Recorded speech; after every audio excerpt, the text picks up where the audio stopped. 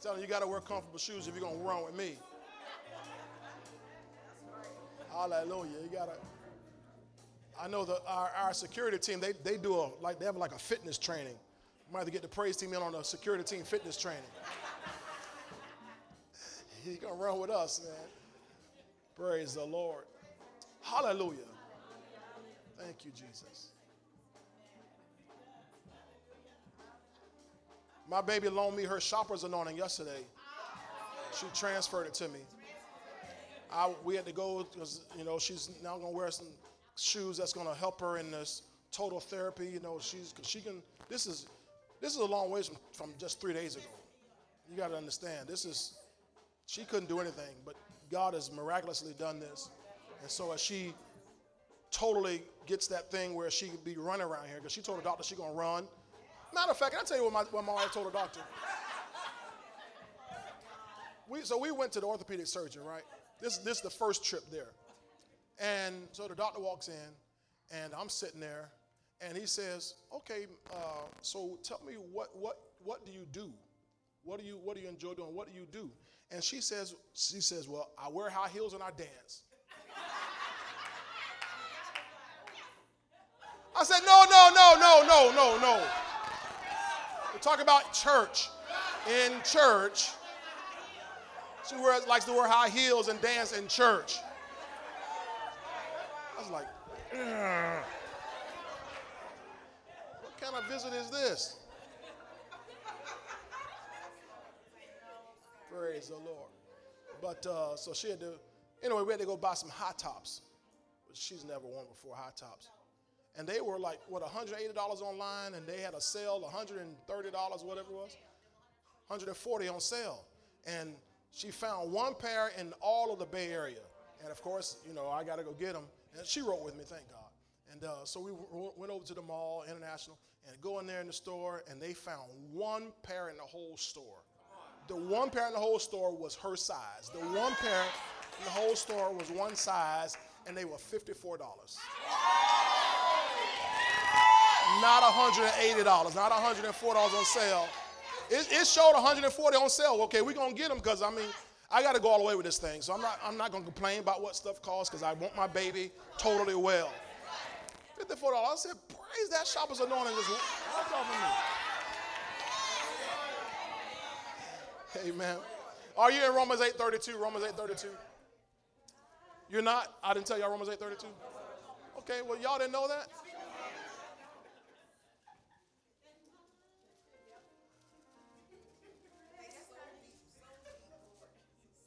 Glory to God.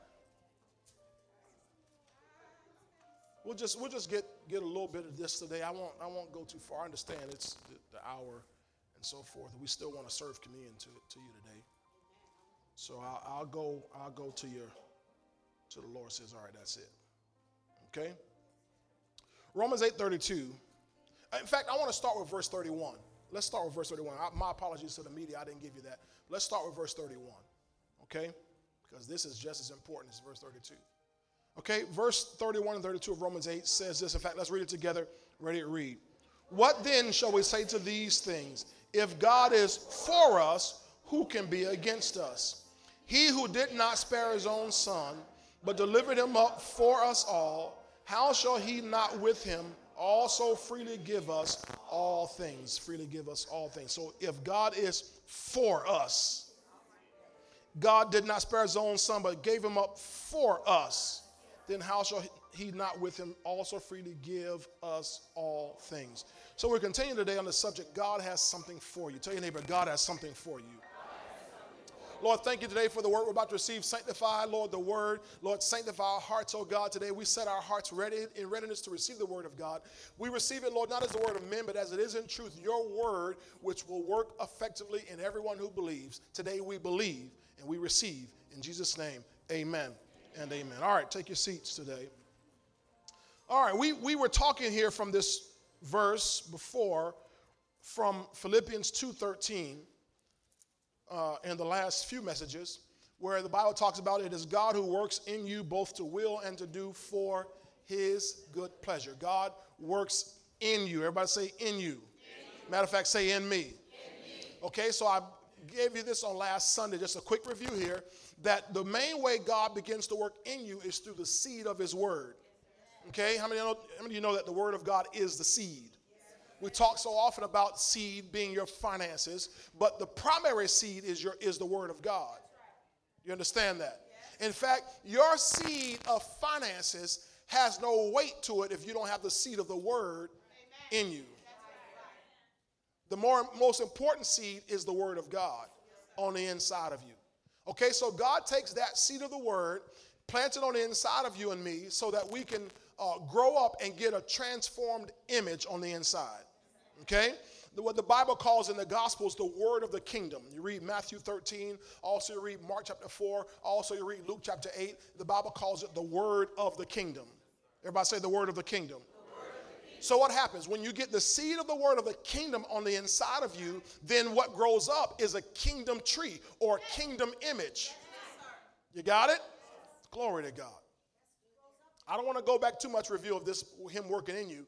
But you understand, that's why you got to get the seed of the word in you. To do something externally without having something done on the inside of you is to no avail. Because if you do something externally without the word of God being on the inside of you internally, then it'll just be short-lived. It's in other words, you ever seen people, they do something, but it's just like faking it? If your heart isn't in it, you should have told me so, right? So you have to, come back now, you hear? So you have to have the word of God inside you to transform you inside, and then that manifests on the outside. So God works in us through his word, both to will and to do for his good pleasure. So what happens when you get the word of the kingdom, everybody say the word of the kingdom. When you get the word of the kingdom on the inside of you, you begin to think and see on a different level. Yes, sir. It's very easy for me to tell people who've not gotten the word of the kingdom on the inside of them because they don't think on a different level. They don't see on a different level. They still think and see like mere men. They don't see unlimited opportunities. They see obstacles. Come on this side. People who don't have the word of the kingdom inside them, they always see obstacles. They always see the opposition. They always see the trouble. They always see the problem. But when you get the word of the kingdom on the inside of you, you don't see opposition, you see opportunity. You see, man, it's a chance for God to do something big. People with the word of the kingdom look at a pandemic like, okay, what's about to happen? Something about to happen.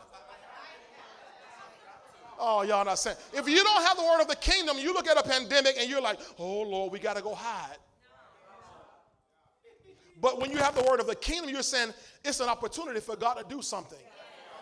We need to be listening out for God. What would you have me to do in this season? You hear what I'm saying to you? Okay, so in Mark chapter 1, verse 15, a scripture I love very much. In Mark 1:15, it's the beginning of Jesus Christ's ministry, and he comes along preaching this word, and he said, the time is fulfilled, and the kingdom of God is at hand. Repent and believe in the gospel. Now, that word repent does not mean primarily turn from your sins. It means change how you think.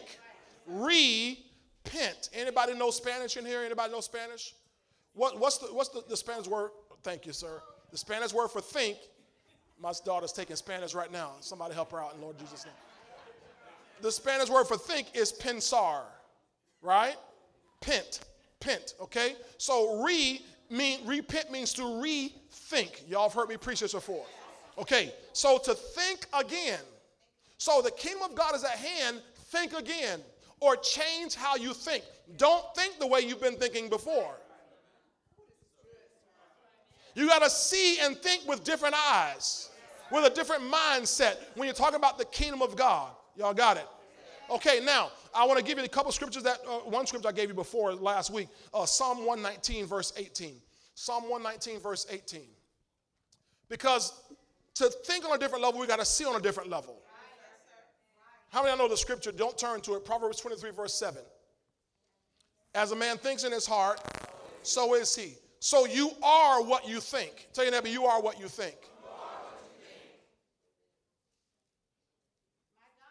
It got quiet right there. You are what you think.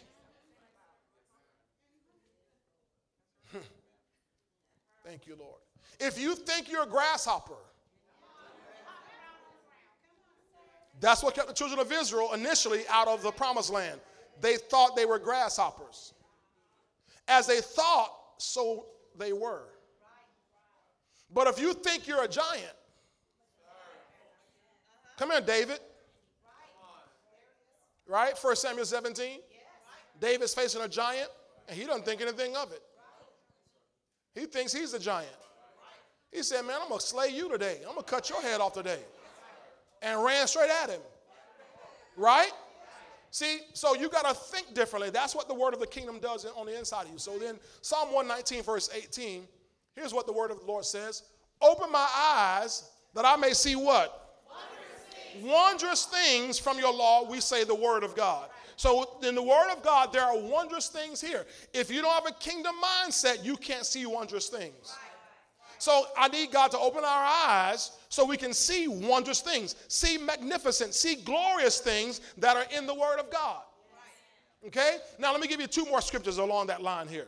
Give me Psalm 72 and verse 18. Psalm 72 and verse 18. Write it down, but look on the screen. Psalm 72 and verse 18. Blessed be the Lord God, the God of Israel, who only does what kind of things? Now he said, open my eyes that I may see wondrous things out of your word, out of your law. So then it says here, God only does wondrous things. So whatever you see in God's word is wondrous, it's magnificent, it's big, it's huge. But I got to be able to see that. And then we say, bless God who only does wondrous things. So I've got to be able to see wondrous things that God has in store, that God wants to do, or that God is doing. Got it? Okay, let's give you one more. Psalm 86, verse 10. Psalm 86, verse 10. Write it down, but let's look at it on the screen here. Psalm 86 and verse 10. Hallelujah. Says here, for you are great and do wondrous things, you alone are God. So we see here twice. How many know the Bible says in the mouth of two or three witnesses every word is established? So we see here twice that the Bible says God does. One verse said he only does wondrous things. How many of y'all need something wondrous done in your life? How many of y'all desire something wondrous done in your life? Well, God has more wondrous things than you can imagine, because the Bible says he is able to do, come on, exceeding abundantly above all we can ask or think. Give me that verse, Ephesians 3:20. Give it to me, the Amplified Bible. Ephesians 3, verse 20, the Amplified Bible. Glory to God. Ephesians 3, verse 20 in the Amplified. Tell your neighbor, he only does wondrous things. Let's watch this. Ephesians 3:20 from the Amplified Classic. We can call it that, because they got a new Amplified, not really one. It says, now to him who, by consequence of the action of his power that is at work within us, is able to carry out his purpose and do super abundantly, far over and above all that we dare ask or think. How many of y'all dare ask God for something? How dare you ask God for that? Because he told you to. How dare you ask God for a husband or a wife? How dare you ask God for a child? How dare you ask God for $1 million? How dare you ask God for a house? How dare you ask God for the nations? Because he told you to in Psalm number 2. Ask for the nations, and I'll give you the heathen as your inheritance. Ask for the ends of the earth as your possession. You ever read Psalm 2? Ask for the ends of the earth as your possession. Ask for land. Ask for territory. He told us to do it. So we dare to ask or think, and he says, infinitely beyond our highest prayers, desires, thoughts, hopes, or dreams. You got it? And it's according to the power that works on the inside of us, okay? Now, so God only does wondrous things. Tell your neighbor, he only does wondrous things. Now tell your neighbor this. Say, look at me. I'm one of those wondrous things. Psalm 139, put up this on Psalm 139, verse 14. I'm going to prove to you that he only does wondrous things, and every time you look in the mirror, you're proof of it. I will praise you, for I am fearfully and wonderfully made. Marvelous are your works, and that my soul knows very well. So every time, Jasmine, you look in the mirror. Come on now. Somebody help me out. Michelle, every time you look in the mirror, you need to say, you know what? God only does wondrous things.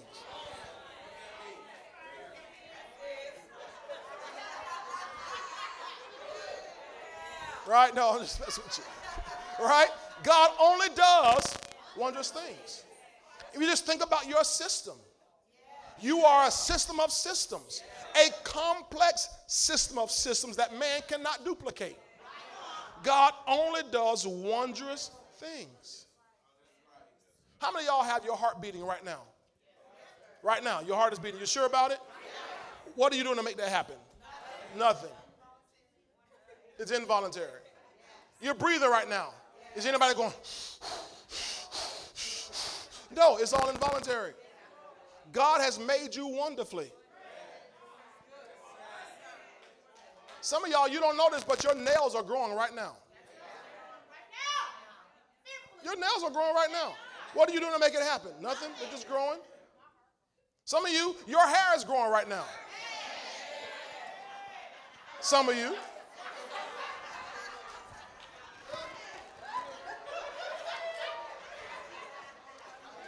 God only does wonderful things.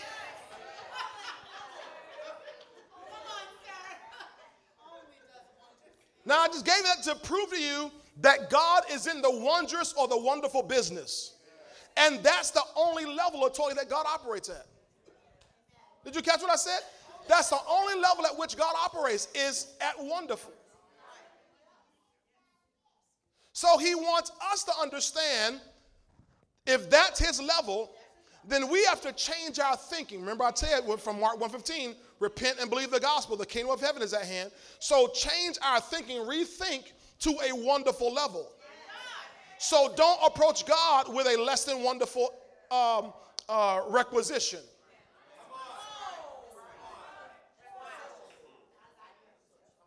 The Bible says, with all prayer and supplication, with thanksgiving, let your requests be made known to God.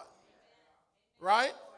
So get your requests at a wonderful level. Y'all ain't saying anything to me. Some of us are just requesting too little. We're requesting too small. And that's why it fails. Small, you do that. Small, you just do the best you can. But he wants us to request at a wonderful level, and what will happen is, I told you this last week, all the small get sucked into the big.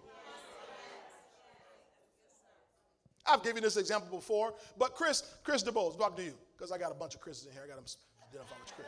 Chris, if you came to me and said, Pastor, hey, listen, I'm short on change and I want to get some lunch. Do you have $5? Right? If I said, no, I don't have a $5, but I got 100. Would you say, well, no, I don't want that.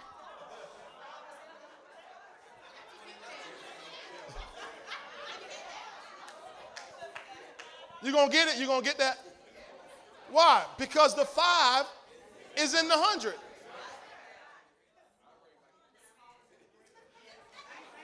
You know what I'm saying? If I said, look, man, I don't carry $5 bills. I don't carry anything that small. All I carry is hundreds. What you gonna say? Well, that's right. I'm gonna ask somebody else.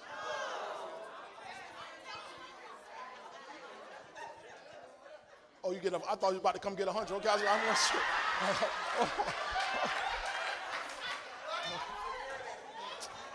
Here, come on. No, not you. I'm talking about him.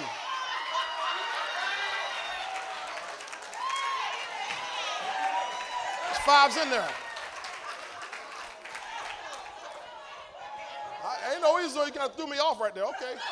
So I'm about to call security.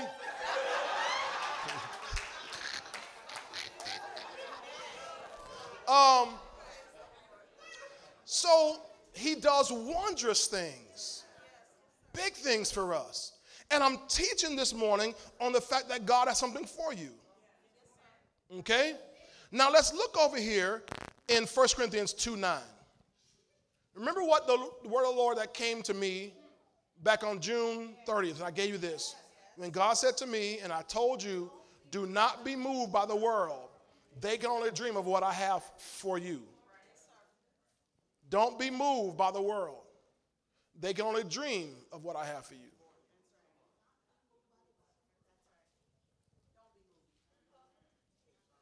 Tavion, yesterday, Deshaun Watson got a contract for $160 million. 4 years, $160 million as a quarterback in the NFL, worth about $176 million, guaranteed about $112. Here's what God says. That ain't nothing.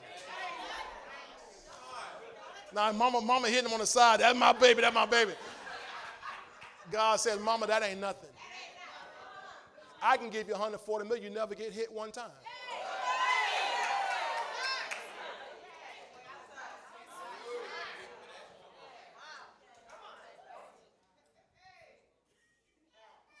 See, God is saying, don't be moved by the world. They can only dream of what I have for you. Now, I'm not talking merely about money, because money is the lowest part of prosperity. Do y'all catch that? Y'all like, well, I showed these some of that. Okay, well, we working at the lowest part then.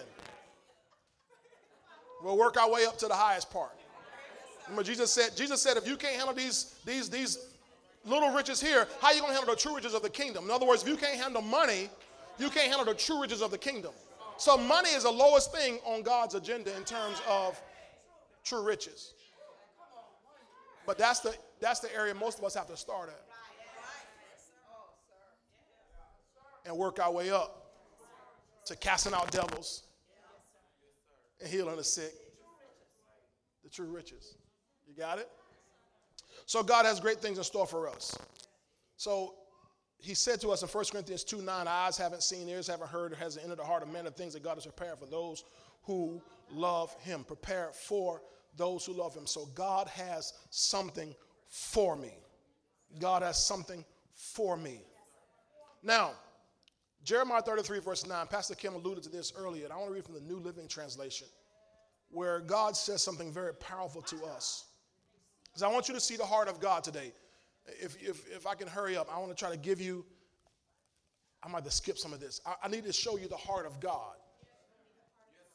Because I gotta get us past religiosity. That's my word. I gotta get us past this pharisaical way of looking at things as if something's wrong with receiving from God. That's a very dangerous mindset to the body of Christ, because there's so much that we need. So much more that we need to do, but because the body has refused prosperity so long, we're at the mercy of somebody who will come along and help us. And that's not where you and I belong. You and I are supposed to not be the charity. We're supposed to be doing the charity. Oh, man, y'all better catch that. Tell your neighbor, don't be the charity. Do the charity. In other words, we're not always ones looking for the handout.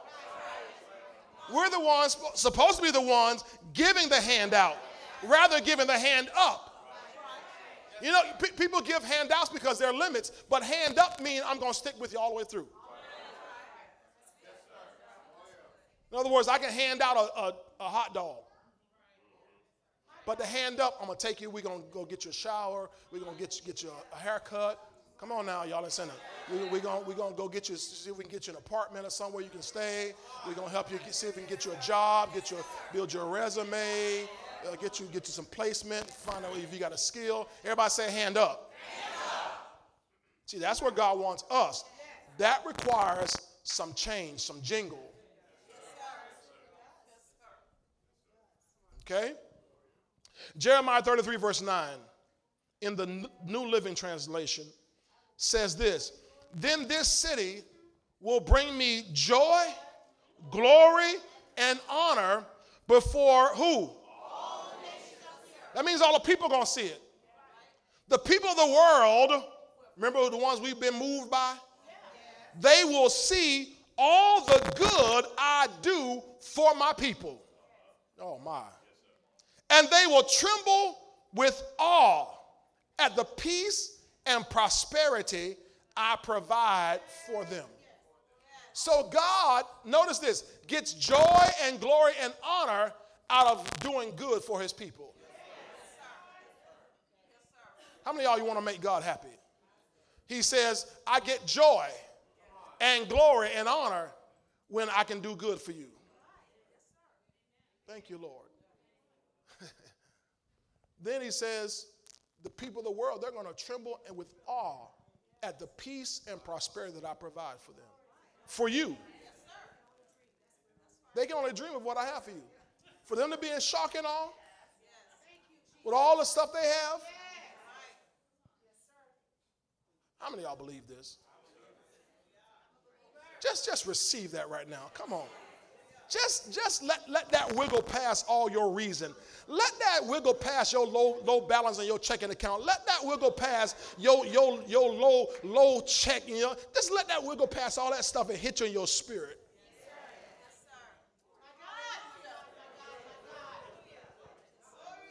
I'm not asking you how much you make. I'm not asking you how much degree you have. I'm not asking you that. I'm asking you, can you be willing and obedient? And let God prosper you. Isaiah 1:19 in the Living Bible, God says, if you'll be willing, if you'll only obey and let me help you, I'll make you rich. Now, he does that for his glory. When you read Isaiah 1, beginning that talks about, come, let us reason together. Let's talk about this thing, man. I want to help you with some stuff. Oh, you're hearing me on this here. Glory to God. Thank you, Jesus. All right. Now let's go here to the gist of the matter. Romans 8:32. Romans 8:32. Thank you, Lord. I'm so excited about what God is doing. This has been a one crazy good week. I'm just telling you, God is doing all kind of great things for us.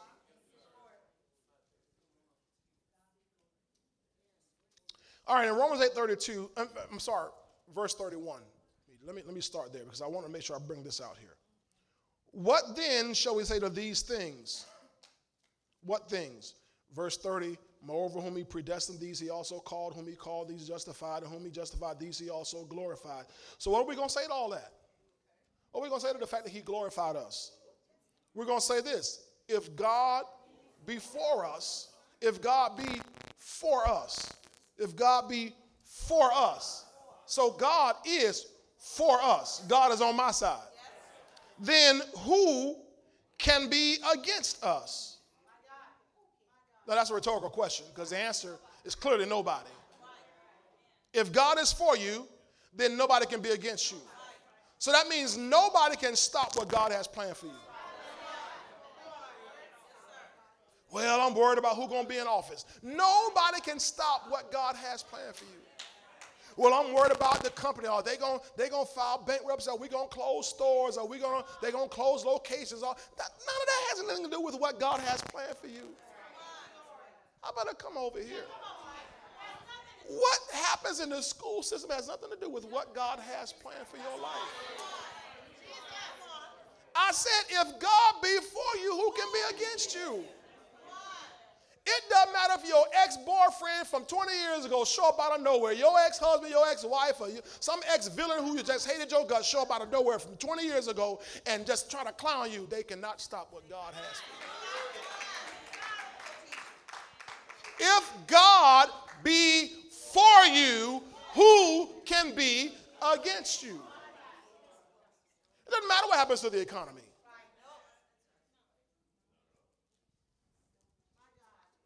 I mean, how do we know that? Well, the last 6 months. Did you lack anything?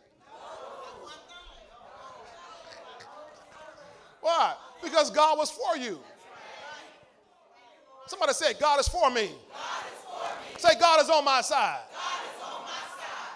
Okay, so then watch this. Verse 32 then says this. He who did not spare his own son, this is a continuous thought here, but delivered him up for us all. So he's for us.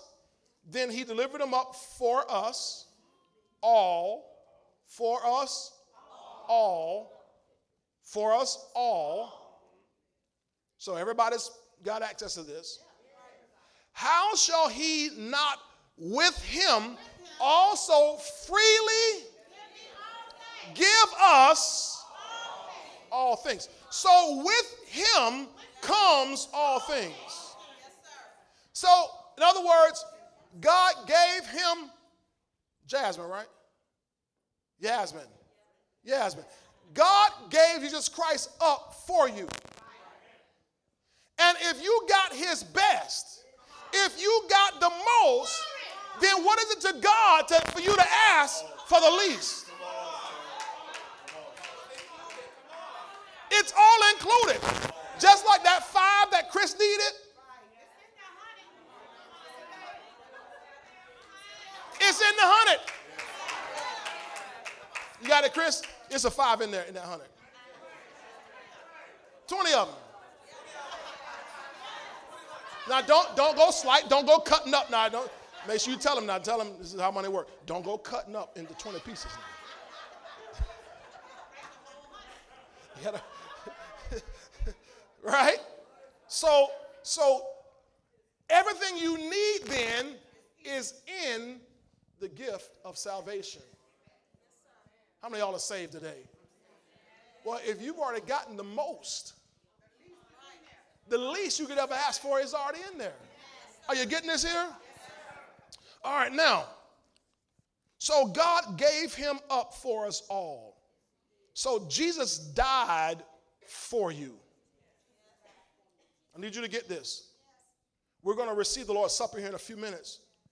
Jesus died for you. Now, that may not mean much to any of you unless you're sure enough saved. He died for me, meaning for my sins, I should have died. For all I've done, I'm supposed to die. But he died for me. In other words, you got to catch this. He took my place. I was supposed to be on that cross. But instead, he climbed up on that cross for me. Thank you, Lord. Does that mean anything to anybody here? He died for you.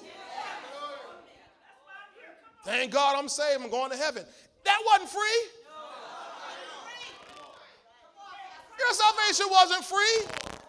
It cost God everything. It cost Jesus Christ his very life. He died for you. Are you catching that? Anybody ever had anybody do something for you? Somebody bought you something, or they cooked for you, or they, did something for you. Have you ever had anybody human being, that's still here? Well, not they wouldn't still be here, but died for you? I mean, somebody you met them and they died for you? I mean, we thank God for the people who died in the wars and, for us to have liberty and things like that. We thank God for those who died in movements and so on and so forth, gave their lives. But Jesus Christ died for my eternity.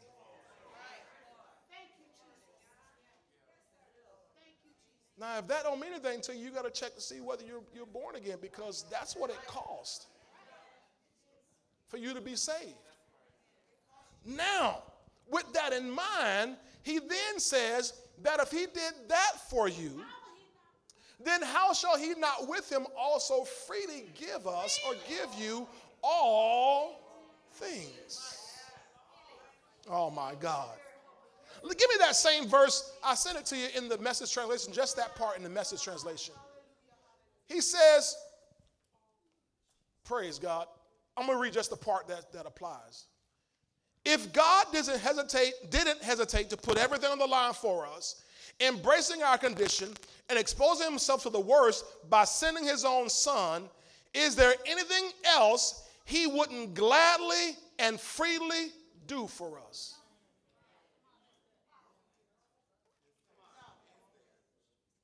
Thank you, Lord.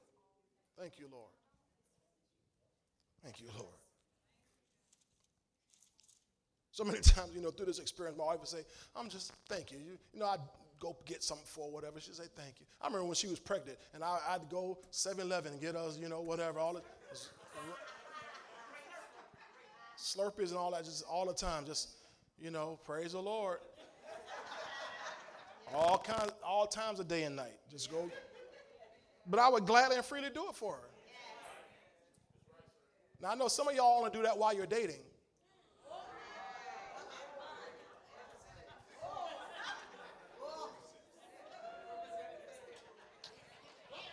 But after you get married, now you complain about everything.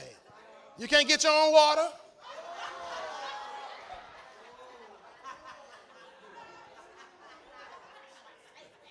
Before you marry, you run into the dry cleaners for them and doing it. You just washing everything. Just, oh, yeah. Pay your rent, I'll buy your clothes and all that kind of stuff. Now you're complaining because they want shoes now. Oh, boy. No, it can't be like that, right? It says, watch this, if God didn't hesitate to put everything on the line, then I'm going to go to the end. Is there anything else he wouldn't gladly and freely do for us? So he's already demonstrated to us that there's no limit to what he'll do. Go to 1 Timothy 6, verse 17. Give me in the CEV real quick. 1 Timothy 6, 17 in the CEV. We've read in the King James, New King James many times. I want you to see this. 1 Timothy 6:17 says, warn the rich people of the world not to be proud or to trust in wealth that is easily lost. Got it? Don't trust in that. Don't trust in money. Tell them to have faith in God, who is rich and blesses us with everything we need to enjoy life. So God's primary purpose for blessing us is to enjoy life. I wonder how many of y'all can just accept that. I got about 4 hands. Okay. How many of y'all are already enjoying life? But how many of y'all think you'd enjoy it a little bit more? I'm going to tell the truth. If your bathroom wasn't, you couldn't touch wall to wall in your bathroom. You couldn't sit down and put your foot on the tub right now. Right? When you enjoy it just a little bit more. If you can fit a few more clothes into your closet. If you can run the air when you want to run the air. Now, I hear the religious people. That sounds very superficial. That sounds very, very, very, but he gives us first, primarily, all things to enjoy. So Jesus Christ, John 10:10, amplified, he came that we might have and enjoy life, having an abundance to the full, till it overflows. So he came primarily that you and I might enjoy life.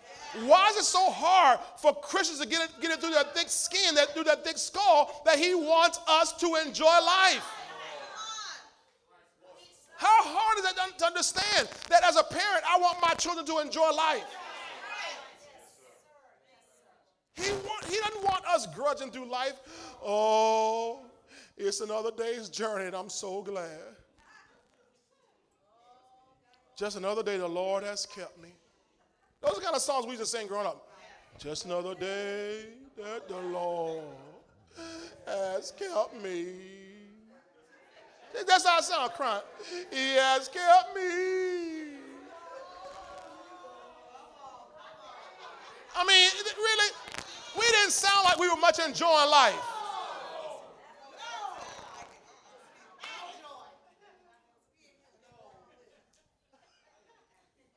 Walk with me, Lord. Walk with me.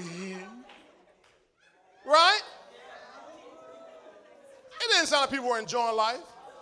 Because they testified, all you do is know the words of prayer, pray my strength in the Lord. The devil's on my track, trying to turn me back, and I'm just having a hard time at home. Just pray for me, please. Ask your neighbor, are you enjoying life? Come on, let them answer you. Let them answer you too.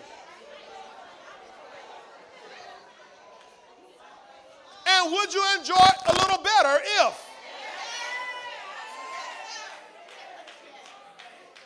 So the Bible says, go back to 1 Timothy 6:17 in the CEV, please. 1 Timothy 6:17 CEV. God who is rich and blesses us with everything we need to enjoy life. Give me that same verse, please, in the Message translation. The Message translation. Tell those rich in this world's wealth to quit being so full of themselves and so obsessed with money. See, that's what you don't do. Don't be obsessed with money. Money is a non-issue to God. Don't be obsessed with money. It's a renewable resource. Isn't that right? You know, they say money don't grow on trees. That's a lie. Money grows on the trees that you plant from the seed of the word. You plant the right seed of the word in you, money will grow on it. Before I got this word, I was broke as Cooter Brown. Y'all know Cooter Brown? Some of y'all know Cooter. Broken and Cooter Brown. So don't be so obsessed with money, which is here today and gone tomorrow. Tell them to go after God who piles on. Oh, man.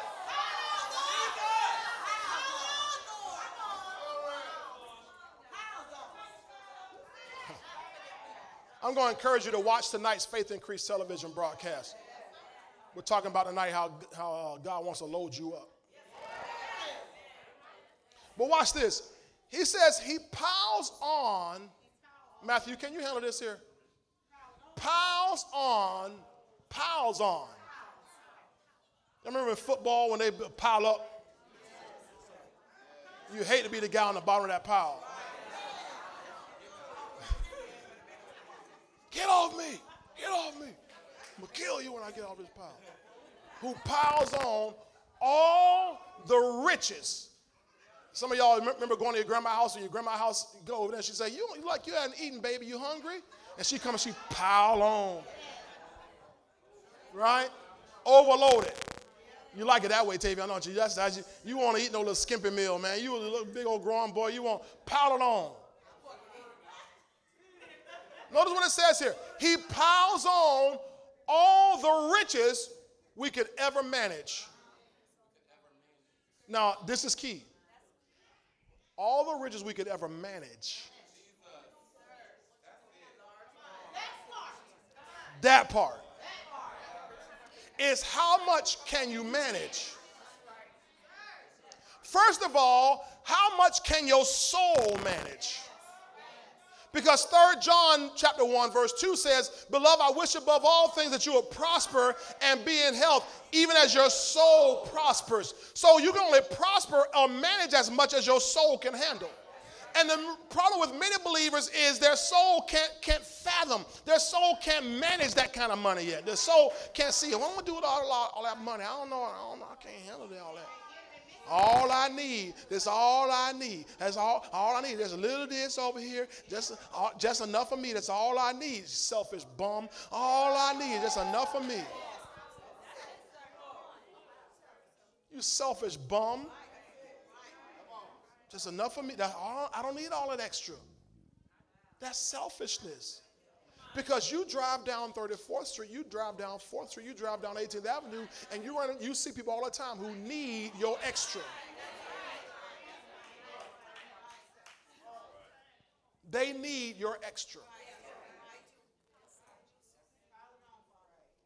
There are people like Lazarus, remember the story of Lazarus, who would do anything to get the crumbs that fall from the rich man's table. There are people who could survive. If you let God prosper you the way he wants to prosper you, there are people who could survive off your crumbs. Y'all didn't hear what I said. He wants to bless you so much that there'll be people who'll be able to survive off your crumbs. Piles. He wants to pile on you so much. So can your soul manage it? Can your mind manage it? In other words, do you have the financial skills to manage that kind of wealth he's talking about here? In other words, if you can't balance your checkbook and you only getting X amount,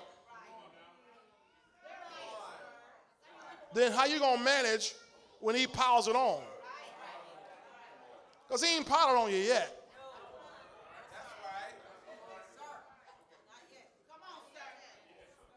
So are you able to manage what God wants to give you? Can you physically manage when he piles it on you? Huh? Well, I got 500 square feet now. I can't hardly keep it clean. Well, how you going to keep 10,000 square feet clean? Y'all didn't hear what I said.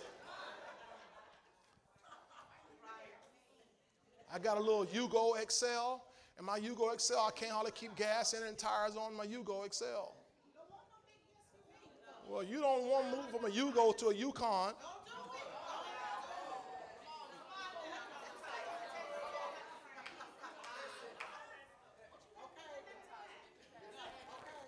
See, you got to prove yourself faithful over the little. Faithful in the little. Faithful in the little, then he'll make you rule over much. Okay? Now, so he wants to pile on all you can manage. Now, what I want you to get out of this today is this is all God's idea. It's what he has planned for us. We already read in Jeremiah 33, verse 9, that he takes pleasure in this. He takes tremendous pleasure in doing wonderful things for us. Y'all got it? Now, let me tell you a couple more places here. Let me see. We can get a little bit of this in here. I want to show you this. Look at Matthew 7, verse 11. Media help me. For sake of time, I won't turn to it, so I let media help us here. Matthew 7, verse 11. Because I want you to see that God gets pleasure out of doing wonderful things for us. Everybody say, for us. For us. Thank you, Jesus. God said, Jesus Christ himself, this is Jesus talking, he says this, if you then being evil,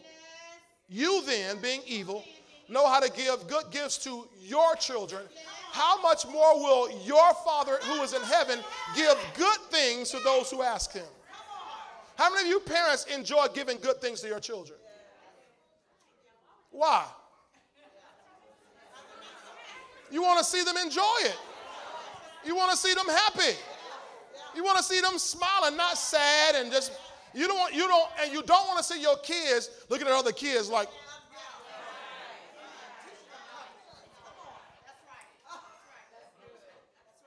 do you? Well, if you being evil, that's what that means, and it says evil, in comparison to God. I don't care how good you are. In comparison to God, this is pre-salvation. Because Jesus talking pre-cross, right? So you then being evil know how to give good gifts to your children. You know how to do it. Tell your neighbor, you know how to do it. You just don't. You just don't. No, just don't. I'm messing with. Don't tell them that. If you then being evil know how to give good gifts, you know how to do it. When you was trying to date somebody, you knew how to give a good gift. So if you know how to give good gifts to your children,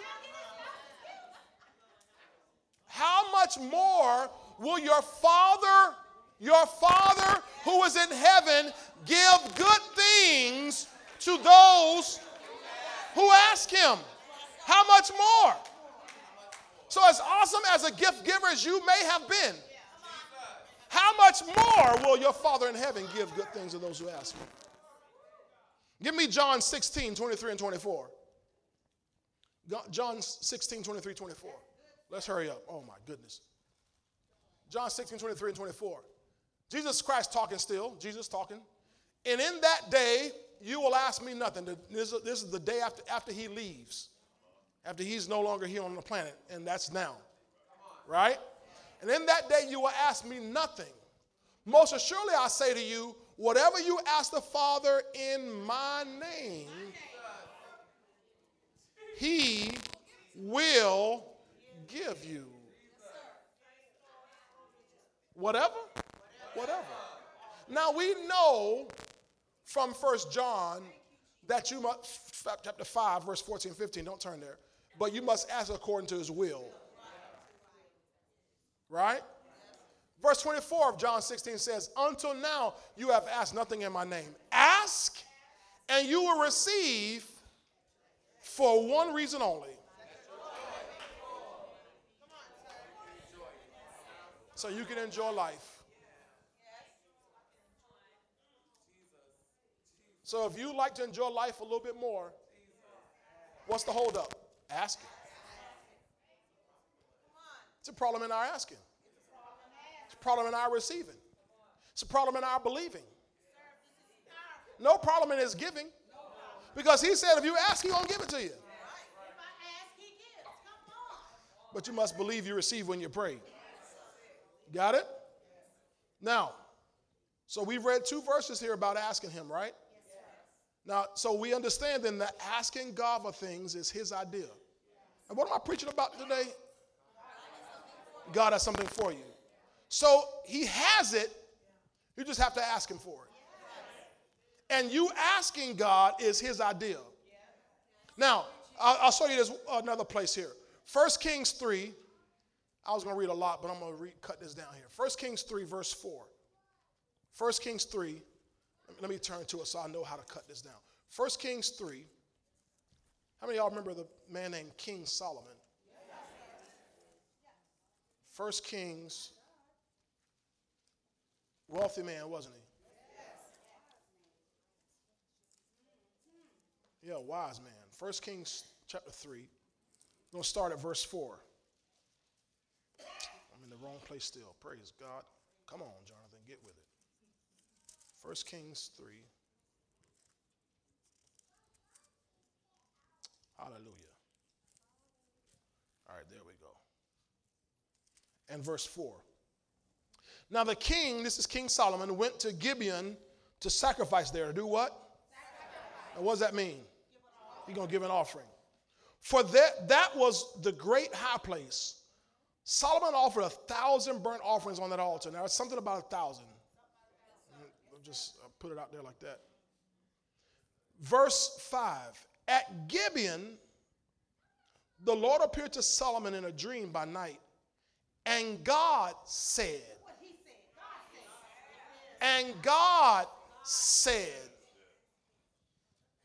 ask. Barbara, that's just it right there. And God said, now this is unwarranted. In other words, or unsolicited. In other words, Solomon didn't give and say, well, I sure wish God would come and tell me to ask something. He just gave out of gratefulness, out of thanksgiving. And God came to him by night and said, hey, ask. Ask what? What shall I give you? In other words, God says, I have a whole load of stuff. I have anything you can want. Anything you could ask for, what do you want? Be like if the waiter came to you at the restaurant and said, hey, what would you have? What would you like? God comes to him and says, ask, what shall I give you? So I want you to see here that asking is God's idea. You got it? Verse 6, Solomon said, you have shown great mercy to your servant David, my father, because he walked before you in truth and righteousness and uprightness of heart. You have continued with his great kindness for him, and you have given him a son to sit on his throne as it is to this day. He gets down here, it goes through a few more verses, and down here in verse 9, watch what he says. Watch Solomon's prayer request. He being deep and wonderful. He being deep and wonderful. God himself appears and says, ask, what do you want? Tell me anything you want. You name it, you can have it. And Solomon is deep and wonderful. Therefore, give to your servant an understanding heart to judge the people, that I may discern between good and evil. For who is able to judge this great people of yours? And God says, verse 10, The speech pleased him. I'm like, Lord, that's nice. Okay. That's nice, Solomon. That's nice of you to ask something like that. That's wonderful. Okay. That's deep and wonderful. Verse 11. Then God said to him, because you have asked this thing and have not asked long life for yourself, nor have asked riches for yourself, nor have asked the life of your enemies, but have asked for yourself understanding to discern justice. Behold, okay, I'll give you all that stuff. I've done according to your words. See, I've given you a wise and understanding heart, so that there has not been anyone like you before you, nor shall anyone like you arise after you. I'll give you all that stuff. That's nice. Verse 13. And I have also given you what you have not asked.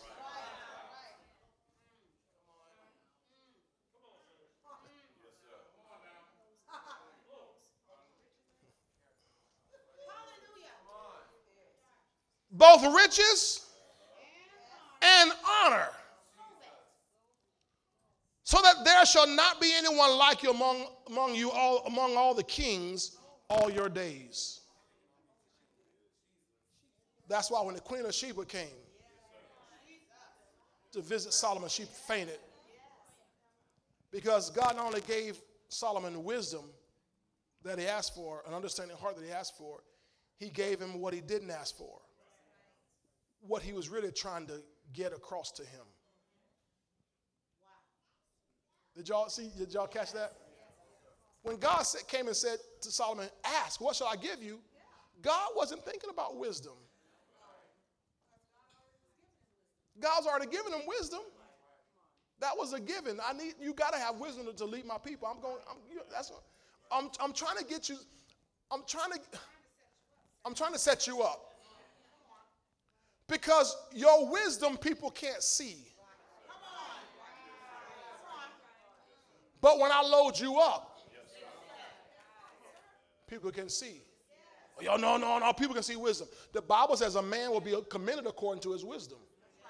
The Bible says, Solomon wrote it, with wisdom come riches and honor.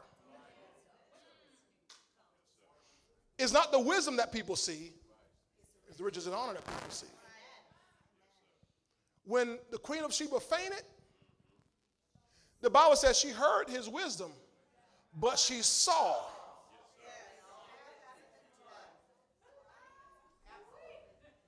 Are y'all getting this here? So it's God's idea. All right, let me give you, let me just finish this. Because I want to make sure that we're not religious. Because religious people act as if God does something for someone, they'll walk away from God. So they try to discourage you from expecting anything from God. But remember I just showed you here that asking was God's idea. Give me Romans 2, verse 4. Romans 2, verse 4. You got to see this here.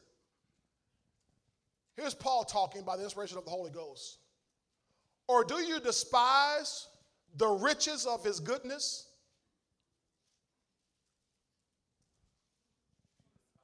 Do you despise the riches of his goodness? Forbearance and long suffering, not knowing that the goodness of God leads you to leave him? What? Oh, was it? Leads you to what? So religion will teach you that God's goodness, if he's too good to you, you'll leave him. You'll walk away from God. That's not what the Spirit of the Lord says. He says his goodness. Now, people who walk away is because they somehow thought they did it. That's why it says in Deuteronomy chapter 8, don't get up here all this land and act like you did this by your own power. Don't get in your good neighborhood, your good job, your good whatever you have, and all of a sudden act like it's because your degree and because of all your connections, because all your expertise that you did this. But remember the Lord your God, for it is he who gives you the power to get wealth. Deuteronomy chapter 8, verse 18, right? So then his goodness leads you to repentance. Give me the same verse amplified real quick. I'm going to go through this real quick, Kirk.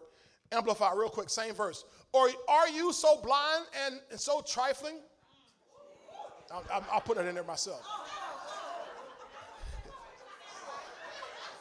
Trifle with and presume upon and despise, underestimate the wealth of his kindness and forbearance and long-suffering patience. Are you unmindful or actually ignorant of the fact that God's kindness is intended to lead you to repent, to change your mind and inner man to accept God's will? So when God shows you extreme kindness, the intent is that you turn to him. All right, I'll keep going. Give me the CEV, same thing. You surely don't think much of God's wonderful goodness or of his patience and willingness to put up with you. Don't you know that the reason, Stephen, God is good to you is because he wants you to turn to him? Tell your neighbor, the reason God is good to you is because he wants you back. He wants you closer than you've ever been. What? Come on now. So he keeps lavishing his goodness on you. He keeps lavishing his love on you. He keeps showing you abundance. Man, I know for me, every time God does something, man, I'm just thanking Lord. I don't get less thankful. Every blessing he bestows upon me, I don't get less respectful, less reverential of God. I fall in love with him over and over and over again. Thank you for all you've done. Thank you for opening the door. Thank you for making a way. Thank you for healing my body. Thank you for blessing me. Thank you for supplying my needs. Thank you, Lord. I'm going to serve you more today than I did yesterday. Because I know it wasn't me. Remember last week I was telling you about the $700 light bill? You think I was bragging? Who in their right mind would brag about a hot light bill? Ain't nobody bragging about no light bill. If I'm going to brag, I'm going to say, man, my light bill wasn't about $40 this month. Well, that's when you brag. That's when you brag. Man, about $40. I got over on them jokers right there, boy. They thought they had me, boy. I had $40. That's when you don't brag for a hot light bill. No. I'm saying, thank you, Lord. You blessed me to have enough to pay with. Thank you, Lord. Thank you, Lord Jesus. I'm going to keep on serving you because I can't go without air. I need that air conditioner on. Give me that same verse, one last place here at the Passion Translation. Passion. Do the riches of his extraordinary kindness make you take him for granted and despise him? Haven't you experienced how kind and understanding he has been to you? Don't mistake his tolerance for acceptance. Do you realize that all the wealth of his extravagant kindness is meant to melt your heart and lead you to repentance? I remember it was the year 1999. 1999. And I'd taken, at that time, Kim out on our first date. And maybe a couple dates by then. And so I knew I liked her, but I didn't know she liked me. Then I found out she kind of liked me back, right? So then we decided, okay, I guess we're going to try to make a go of it. And we were out there one day. It must have been, our second church anniversary or something like that. We're out there at Williams Park. She came out there in that blue suit. I remember that blue suit you had on. It was nice. Fine. I was like, woo-hoo-wee. First lady. So she showed up, and I remember I'm busy. We out there, feeding the homeless. We're doing all this stuff right there. And she came by, and I said, girl, I'm going to tell you something. I said, I'm going to treat you so good, you're going to have to love me.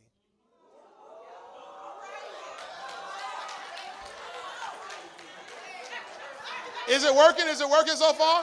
It's working. I've been treating her so good, she got to love me. But treat you so good, you have to love me. 20 years later, I'm trying to treat her so good she have to love me. You can't buy love. This God says, I do all this stuff to melt your heart. I bless you, God says, Jasmine, to melt your heart. Miss Leanne, God says, I want to bless you so I can melt your heart. I don't ever want your heart hard towards me. I don't want your heart cold towards me.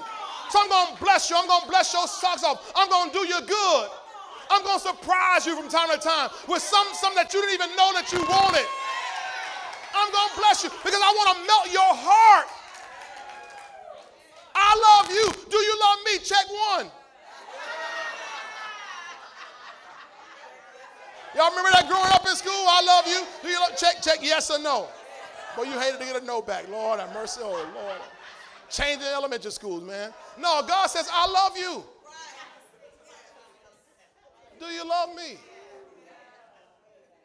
I remember this one girl, I was in elementary school. I was going to Madeira Beach Elementary School. Man, this girl, man, I was trying to win this girl, man. This elementary school. You know, as much as you can win a girl. And, man, I found out she only liked me for the candy. I was buying candy. And then I found out this other boy was buying candy too, and she was talking to him. I was like, man, I ain't buying that girl no more candy. Well, I was trying to melt her heart. There ain't enough candy in the world to melt her heart.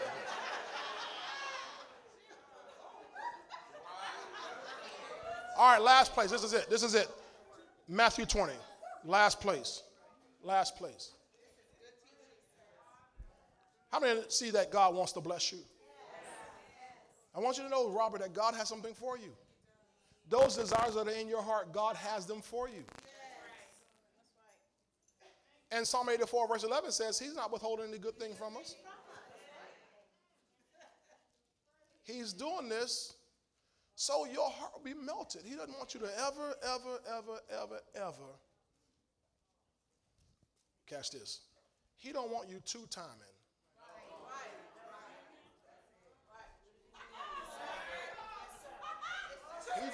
He doesn't want you two-timing.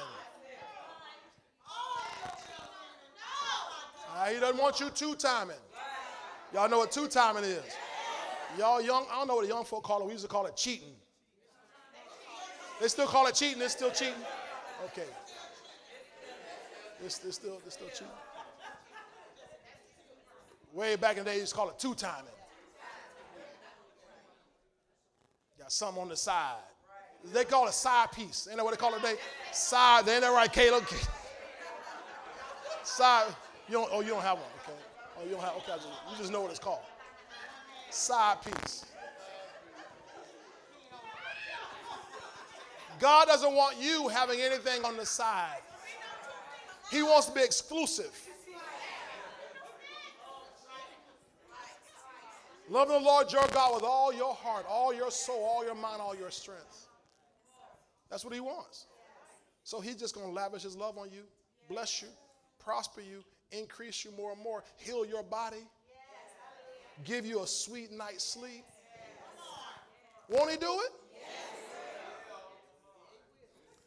Matthew 20, verse 29 to 34. Watch this. Now, as they, Jesus and the disciples, went out of Jericho, a great multitude followed him. Let's keep going, please.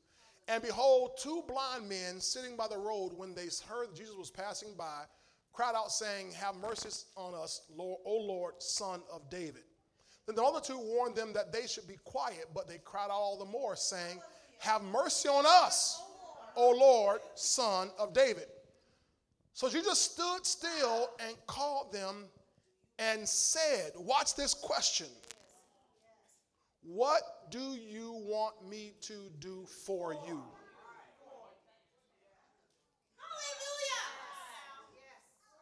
Notice he poses the question. What do you want me to do for you? Now, some of you might be super deep, and you might be thinking, well, they're blind. Duh. What do you think they want you to do for them? No, but it was open. He asked them, what do you want me to do? I mean, because he could heal blindness and make them rich. He could do. They're on the roadside begging. Normally people on the roadside begging are going to ask for a handout. So he has to ask them, what do you want me to do for you? And that's what the Lord is asking every one of us today. What do you want me to do for you? Because I have something for you. Like he said to Solomon, ask, what shall I do for you? So he asked, what do you want me to do for you? They said to him, Lord, that our eyes may be open. Now, if you're religious people would have a problem. Because to ask for their eyes to be open is all about them. Am I right? But what did he ask? His question was, what do you want me to do for you? His first question to them was not, will you follow me?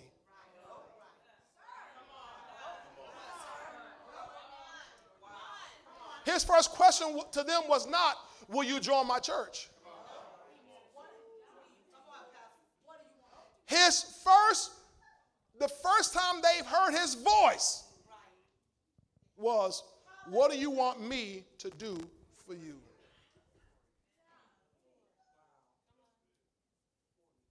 Now, religion will make you think that it's selfish for you to ask God to do something for you. And yet that's the very first words out of Jesus' mouth to them. What do you want me to do for you? You name it, whatever you want me to do. So they come out with their response. Go back to verse 33. Verse 33, please. They said to him, Lord, that our eyes may be open. They didn't say, Lord, bless all the children in the world with peace. And Lord, praying for that you would touch all the people all over the world and all those who are in need right now. We go down by visit, stop by hospital, and all this. No, they said, Lord, we want our eyes open. And so, watch the next verse 34. So he had compassion on them and touched their eyes. Now, what did they ask for? I'm sorry. When they were crying out first, what were they saying? Have mercy. When he responded, he had compassion. That means he acted out that mercy to them. That mercy was just, hey, be kind to us. That compassion was out of the bowels of him. He did something. So that means he went far over. He dug deep and brought out something that it went beyond the mercy that they were asking for. He had compassion and touched their eyes. He touched their eyes. And immediately their eyes received sight. And they went on and left.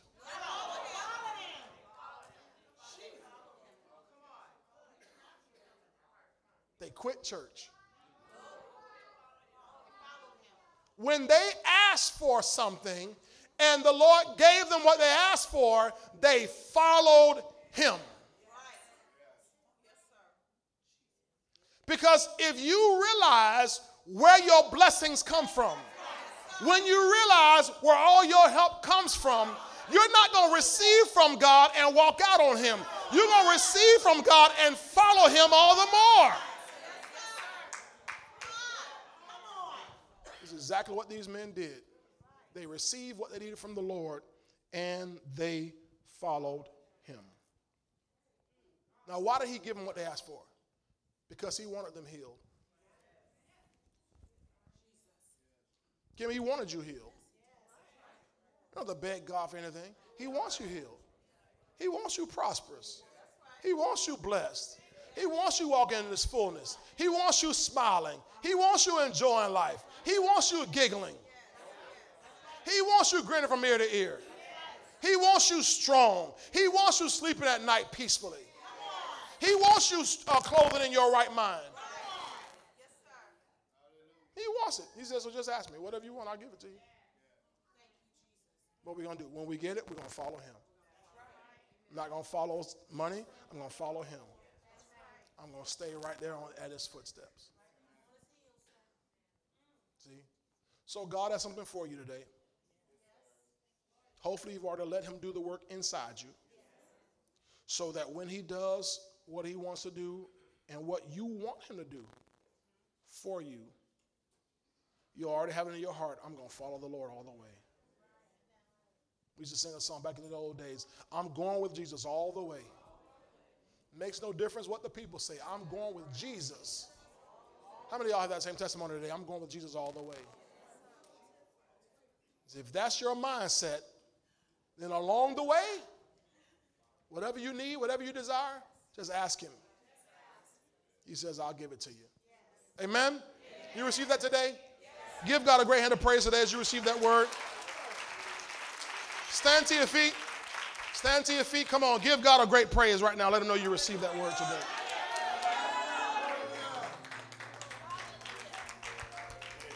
All right, the hour is late. We're going to do the Lord's Supper right now. And we're going to do it just a little different. We're going to pray. And then I'll have you,